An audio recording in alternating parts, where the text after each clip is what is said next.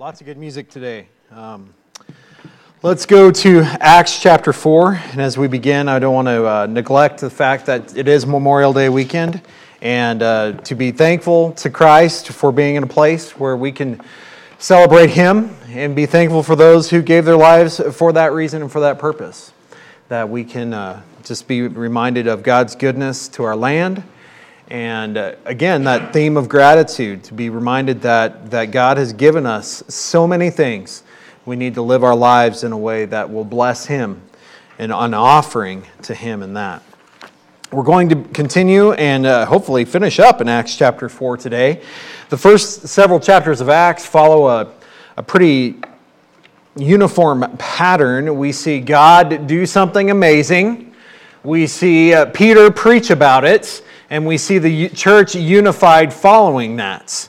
All through chapters 1 through 4, this is the pattern that we see. And in conclusion, last week was a bit of a transition as far as the text goes. I like to remind us all along the way that when guys like Luke, Dr. Luke, were writing down Scripture, and that's who we believe wrote down the book of Acts, that he didn't write down the chapter numbers. Okay? It's not like you would structure a book if you're writing or you're reading a book. Sometimes there's just a divider there. And really what we find is that the transitional piece out of this was our previous passage. When the believers saw everything that had happened through Peter and John in chapters 3 and 4. When we saw them arrested, brought before the Sanhedrin, and then still proclaim Christ in those moments. And so now we see that we have another transitional moment where we see how the church acts in response to what they see God doing. And that's one of the reasons I brought up the attitude of gratefulness, of thankfulness this morning, because what we find here is a picture of gratitude. An exercise that reflects what God has done for them and their recognition of His goodness. And really, when we look at our lives and our walk with Christ, one of the things I remember bringing up many years ago, we tend to think of life in terms of the disciplines that we walk through, that we need to remember to do this, and then we need to remember to do this, and then if we want to change a habit, we need to change this and be intentional about it so that we have improvement and we lose weight, right? If you want to lose weight, when I was in PT after my ankle surgery, he said, well, you know where that starts first. Not with exercise. Starts in the kitchen. And I was like, I don't want to hear that. So anyway. So, we tend to yo-yo on those things, right? But if we want to see something change, we need to change our attitude about it. We need to change what we do. And our behavior, then it becomes a reflection of really the attitude of gratitude that we're still here kicking, basically, when it comes down to it, right? We give back because of so much that was given to us. Each week we have a time of offering. It's one of the disciplines that we offer. And actually, it's necessary to see the function of the church continue. There's so many things that go into your small gift. You can apportion that out into so many different ways. But one of the things that we make sure we do as a church family is we give forward to kingdom work in gratitude. And what we find here in Acts chapter 4 is that in gratitude, God has drawn the church together, and now they give back with everything in common. And this is a reflection of the second chapter of Acts, a passage that we look at over and over and over as we've seen parsed out into disciplines within the church life and different ways it plays out. But really, it's just a descriptor of what was happening at that moment. Now, it can be a good model moving forward. But friends, gratitude is always the best model. That we give forward because of everything that God has given us. I very intentionally thought of that attitude of gratitude, talking about Memorial Day, thinking about everything that was given so that we have the opportunity to be here right now. People, soldiers, airmen, sailors, as I heard described this week, jarheads. I don't know. It was a soldier that said that. It wasn't me. Anyway, but anybody who has served, we are grateful to them, and particularly those who gave their lives for that. But then we come to those moments through the year, and they exist along the way. We get Memorial Day, we get July 4th, we get Veterans Day. We are thankful for all the different ways that work out that way. Really, though, for me, I have to start being reminded of everything that I'm thankful for if it wasn't there anymore. And that, for me, is one of the things Memorial Day will do, right? We think about those we've lost, whether they're somebody in the military or somebody we've lost this past year. We think, I sure do miss that person. How would they want me to live my life now? I choose to think God wants us to live thankfully. And that's really what we see here happening as the disciples met together in response to what they have seen the Holy Spirit do in this time. Now, today happens to be Pentecost Sunday on the church calendar. Several weeks after the crucifixion and resurrection of Christ, 10 days after his ascension, this is the day the church celebrates as Pentecost Sunday. It's the first time I've been preaching in the book of Acts on such a day. Obviously, that was in Acts chapter 2, but hey, let's just be reminded that we celebrate these things and we remember these things because of things God did, and that he is still doing things through us. So his Spirit is at work. His Spirit lifts us up, as Bob just sang. His Spirit encourages us to serve him together. And what we offer then back should not be an obligation. Being obligated about something can breed bitterness. If we measure the cost of our lives, I can't help but be thankful. Because Christ gave his life for me.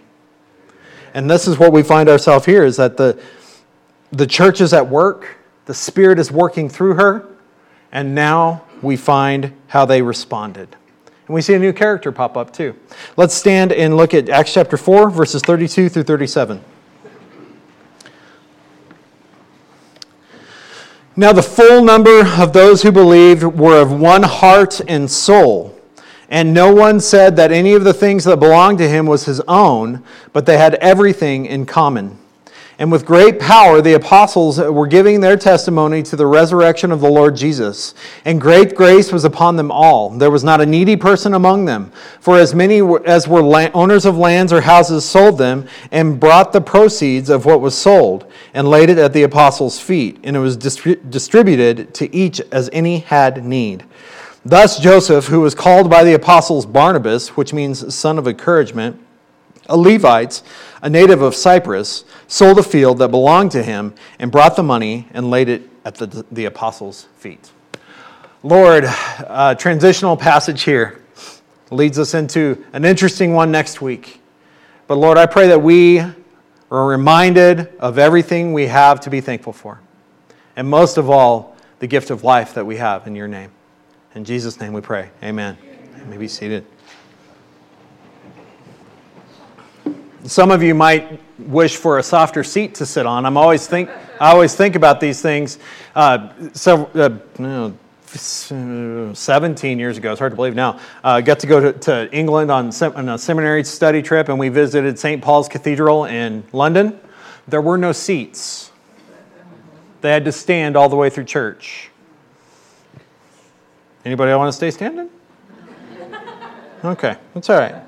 Be thankful for the bench, the pew that you sit upon today.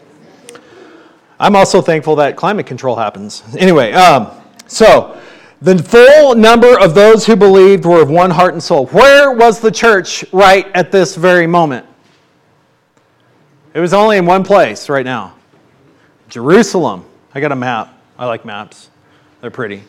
I have a multi-purpose map here to show, and I think I got it there. No, is it there? Did we find it? No. They fell asleep back there. All right, well, there's a map. Eventually it'll pop up there. The church itself was focused in Jerusalem. Jerusalem's down in the bottom right-hand corner, a little red dot. I need to get me one of those laser pointers. Anybody want to give me a Father's Day present? They can do that. All right. The bottom right-hand corner, little red dot, Jerusalem. And then we see in the Mediterranean Sea, and right in the middle, a bunch of arrows pointing at an island. That island is Cyprus. It looks like a tiny America. Okay. I kind of think it looks like a narwhal, but whatever. Anyway, Cyprus is an island in the middle of the Mediterranean Sea, and we hear about a few of these islands along the way. The Mediterranean Sea is a major player in the Roman Empire, right? So we have Cyprus, you have Crete, that's where Titus was a pastor. You have Malta, that's where the apostle Paul was shipwrecked at the end of the book of Acts. All these different places, right? Instead of an airplane, the fastest way to get from here to there could have been on a boat. We also have the Roman road, which was still in existence today. It's amazing how often they repave the roads in Pueblo, and that one in Rome is still there. Anyway, all right, so I am thankful they're repaving the roads in Pueblo. Don't get me wrong. All right. So anyway, the church is in Jerusalem, and this is actually a map. When I looked up Barnabas, this is the map that popped up. Okay, because he shows up later. We're going to come back to him. He's an important player in the book of Acts. He's a guy who is obviously generous.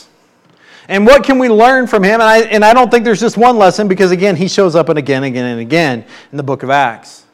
But what we find here is a positive that will lead to a negative that we'll look at next week. If you know anything about Acts chapter 5, it's a pretty notorious passage when he's talking about a couple named Ananias and Sapphira. It's unfortunately, I think, a misinterpreted passage, but also it's not easy to interpret what's happening here. What we do see here is a positive that comes before a negative. There's a comparison at play here. And really, this passage begins chapter 5 for us. Because what we find in chapter 5 is an example of what God was continually doing in the book of Acts. There's two ways, well, there's probably more than two ways, but two ways I think about looking at the book of Acts that I thought through in this, and I had a conversation with somebody that brought that to mind several weeks ago, is Acts can be descriptive or Acts can be prescriptive. I think for our sanity, perhaps, I definitely think for our interpretation, it is a healthy thing to remember that Acts is very descriptive of things that were happening at that moment. We cannot, in our own power, reproduce what is happening in the book of Acts.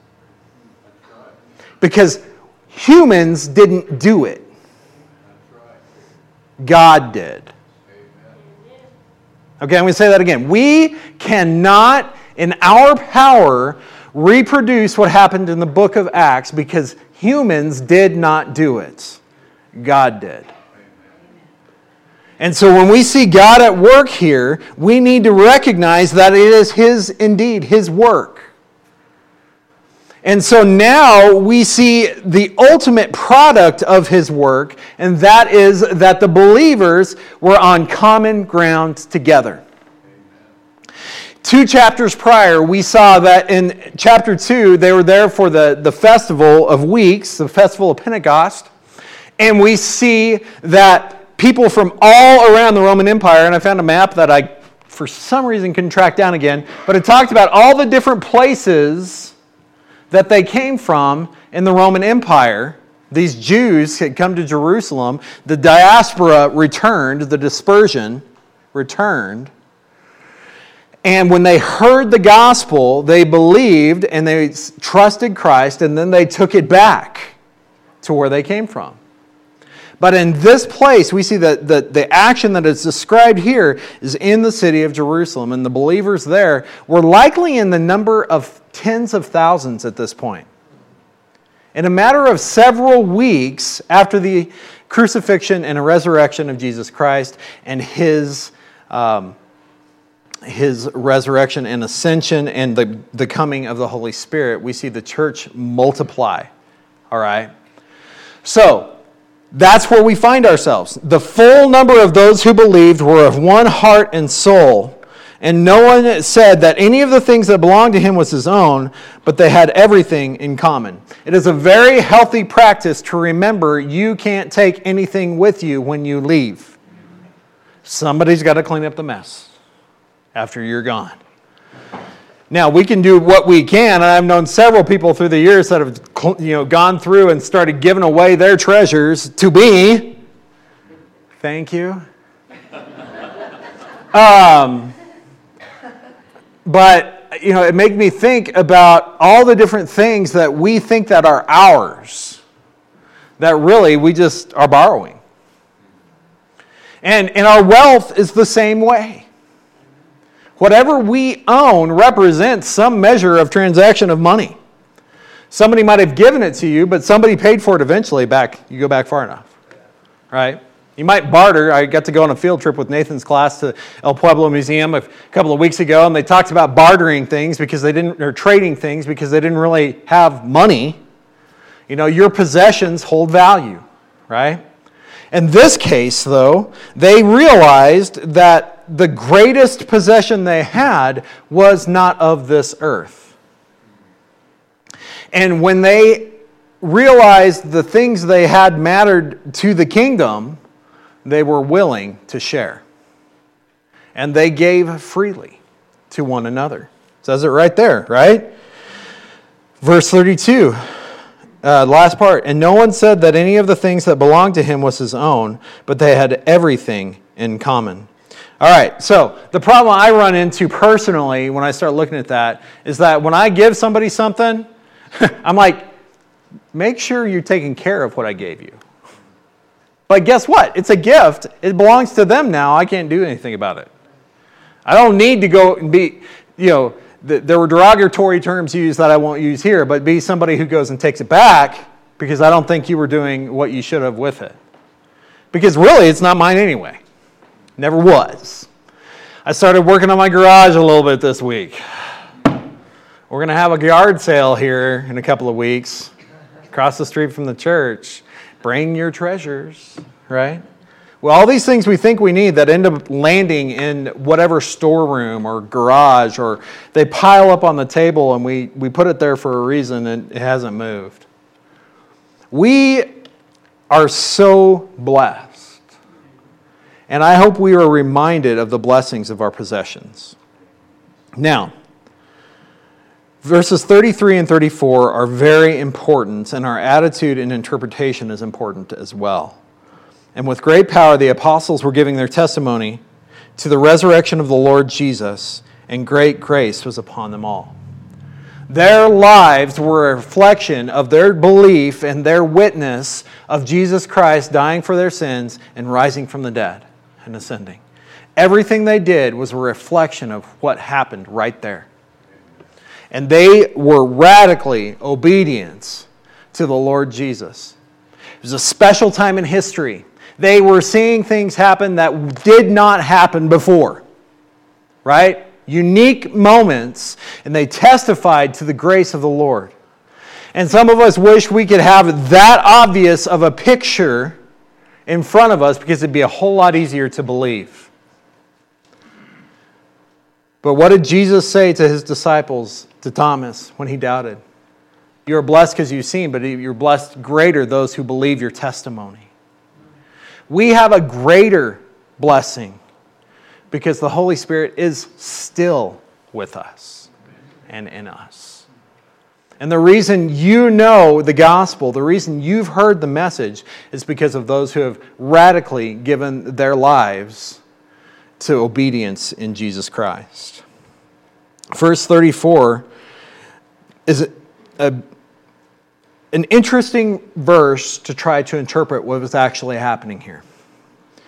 There was not a needy person among them, for as many were owners of lands or houses sold them, and brought the proceeds of what was sold, and laid at the disciples' feet, and it was distributed to each as any had need. A lot of people in history have interpreted that they rid themselves of all possession. It doesn't really say that. there were people of wealth and there were people in poverty. What it says is that they were willing to share with one another. And they recognized that they had a chance to help those in need. There, on this earth, will always be rich people and there will always be poor people.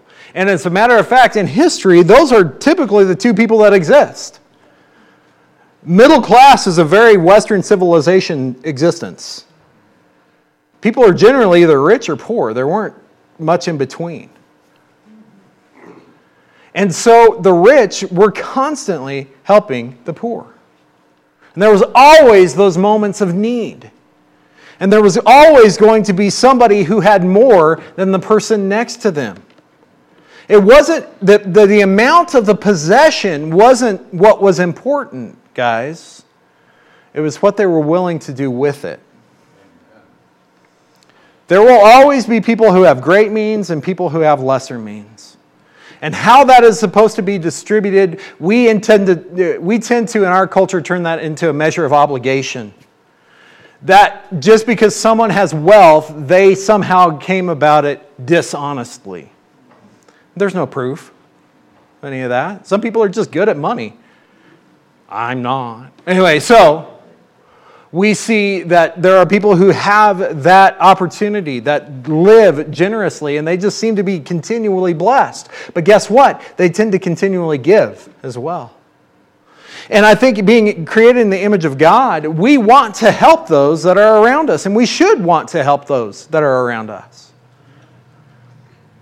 But we tend to give with strings, and that's what I was talking about earlier. I want to know that what I give is being used the way I want it to be used. That's not biblical, though. When we give, we trust the Lord to do the work through the gift. Acts 4 ends as a reflection of this entire passage, as an echo of everything that had happened before. What did Peter and John do? In Acts chapter 3, they raised this man who had never walked to a place of leaping and what was he? Walking and leaping and praising God, right? You know, that old Sunday school song. They raised him to health and strength. And so now as they see the picture of all God had done, they saw that these guys got arrested, right? Peter and John spent the night in jail. They came back and they talked to their friends, and their friend says, "That's amazing!" That's not usually the response you get when you say you spent the night in jail. No. They were released because there was no proof that they had done anything wrong. And God brought healing through those things. And so they prayed for this boldness, and in that unity, in their trust in Christ and His gospel, they shared all things in common. They brought together everything that God had given them. But we also see that there's a place of extravagant trust in what God would do. And we see it, I think it's in verse 35. Yes, they laid it at the apostles' feet, and it was distributed to each as any had need. They had great wealth that all came to this place, and they trusted the apostles who had been with Jesus to distribute it appropriately. I would hope that we could trust each other better than we can trust Denver or Washington, D.C. Because I don't know those people. They tend to want things from me every year. Anybody ever been there? Anybody ever worked in that office? All right, so they tend, we are taxed and we don't necessarily know where it goes. But when we give, we must trust the Lord to do the work that He has called each of us to do. It doesn't mean we're frivolous with things and just start throwing things around, but that we would trust God to do His work. There was extravagant trust in Christ and in His church to do the work.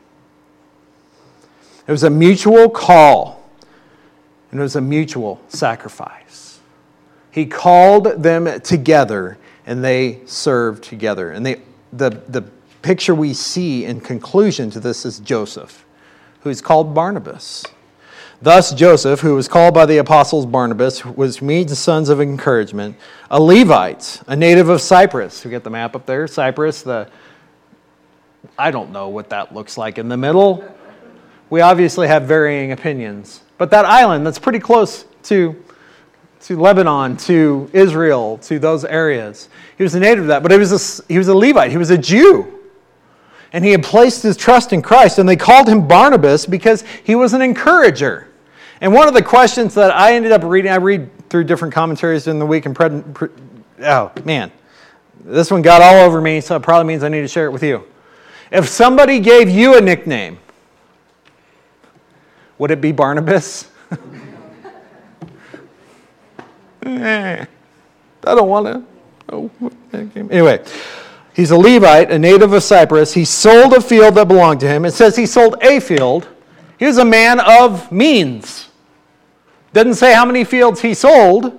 It says he sold a field, and he did this with it. He brought the money from that sale and laid it at the apostles' feet. He gave every bit of that sale to help the cause of the gospel. It was a heart of generosity. And I don't think it's an accident that several chapters later we see this man become one of the very first missionaries.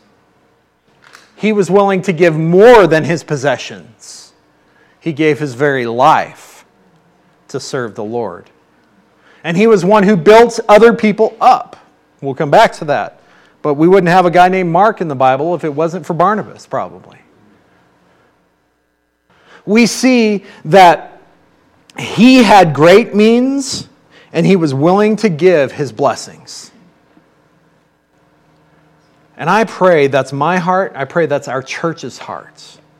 That we recognize all that God has given us and are generous in returning that gift to Him.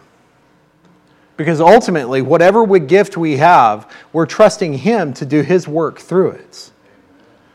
Because I can't make you do anything. I think that's obvious. You can't make me do anything, and you're going to say, that sure is obvious. Okay. The fact is that God has called us to radically obey and trust Him with everything He's given us. I'm grateful for faithful, disciplined givers. But don't let the discipline of giving eat at your heart. Because sometimes we just do it because we're supposed to. Why do you do laundry? Because you got to sit next to somebody tomorrow. Because you're supposed to. Why do people have the sign on the door of a restaurant that says no shirt, no shoes, no service? It's because typically we don't want to see the two things that are uncovered in that point. You know, we have all these different expectations that can be rules, but ultimately our disciplines should be guided through hearts of generosity. We should discipline ourselves so that we, in Romans 12, it says we're to offer ourselves as a living sacrifice, holy and pleasing to God, which is our good and acceptable act of worship, right?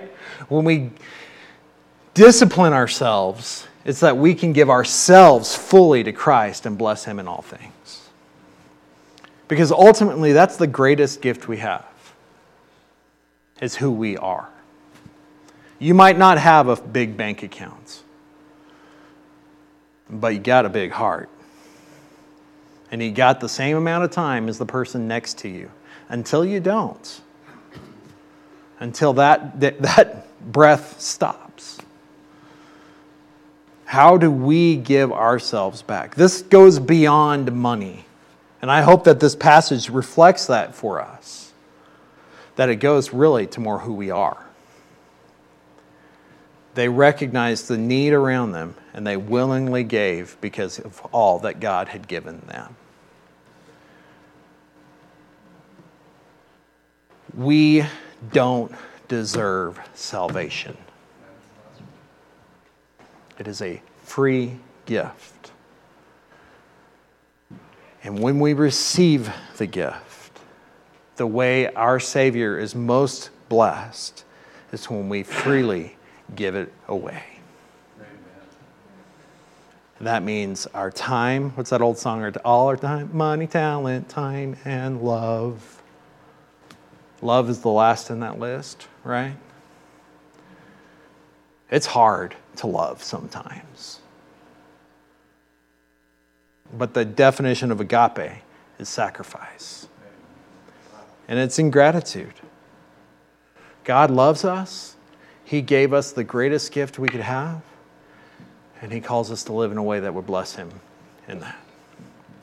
Will we love Him? Will we serve Him today and recognize fivefold or more the things we need to be grateful for? And imagine what it would be like without those things that God has given us. And ultimately, what would our lives be without Jesus? Will we give our lives back to Him today? Let's pray. Lord, we had a debt we couldn't pay, and you paid it.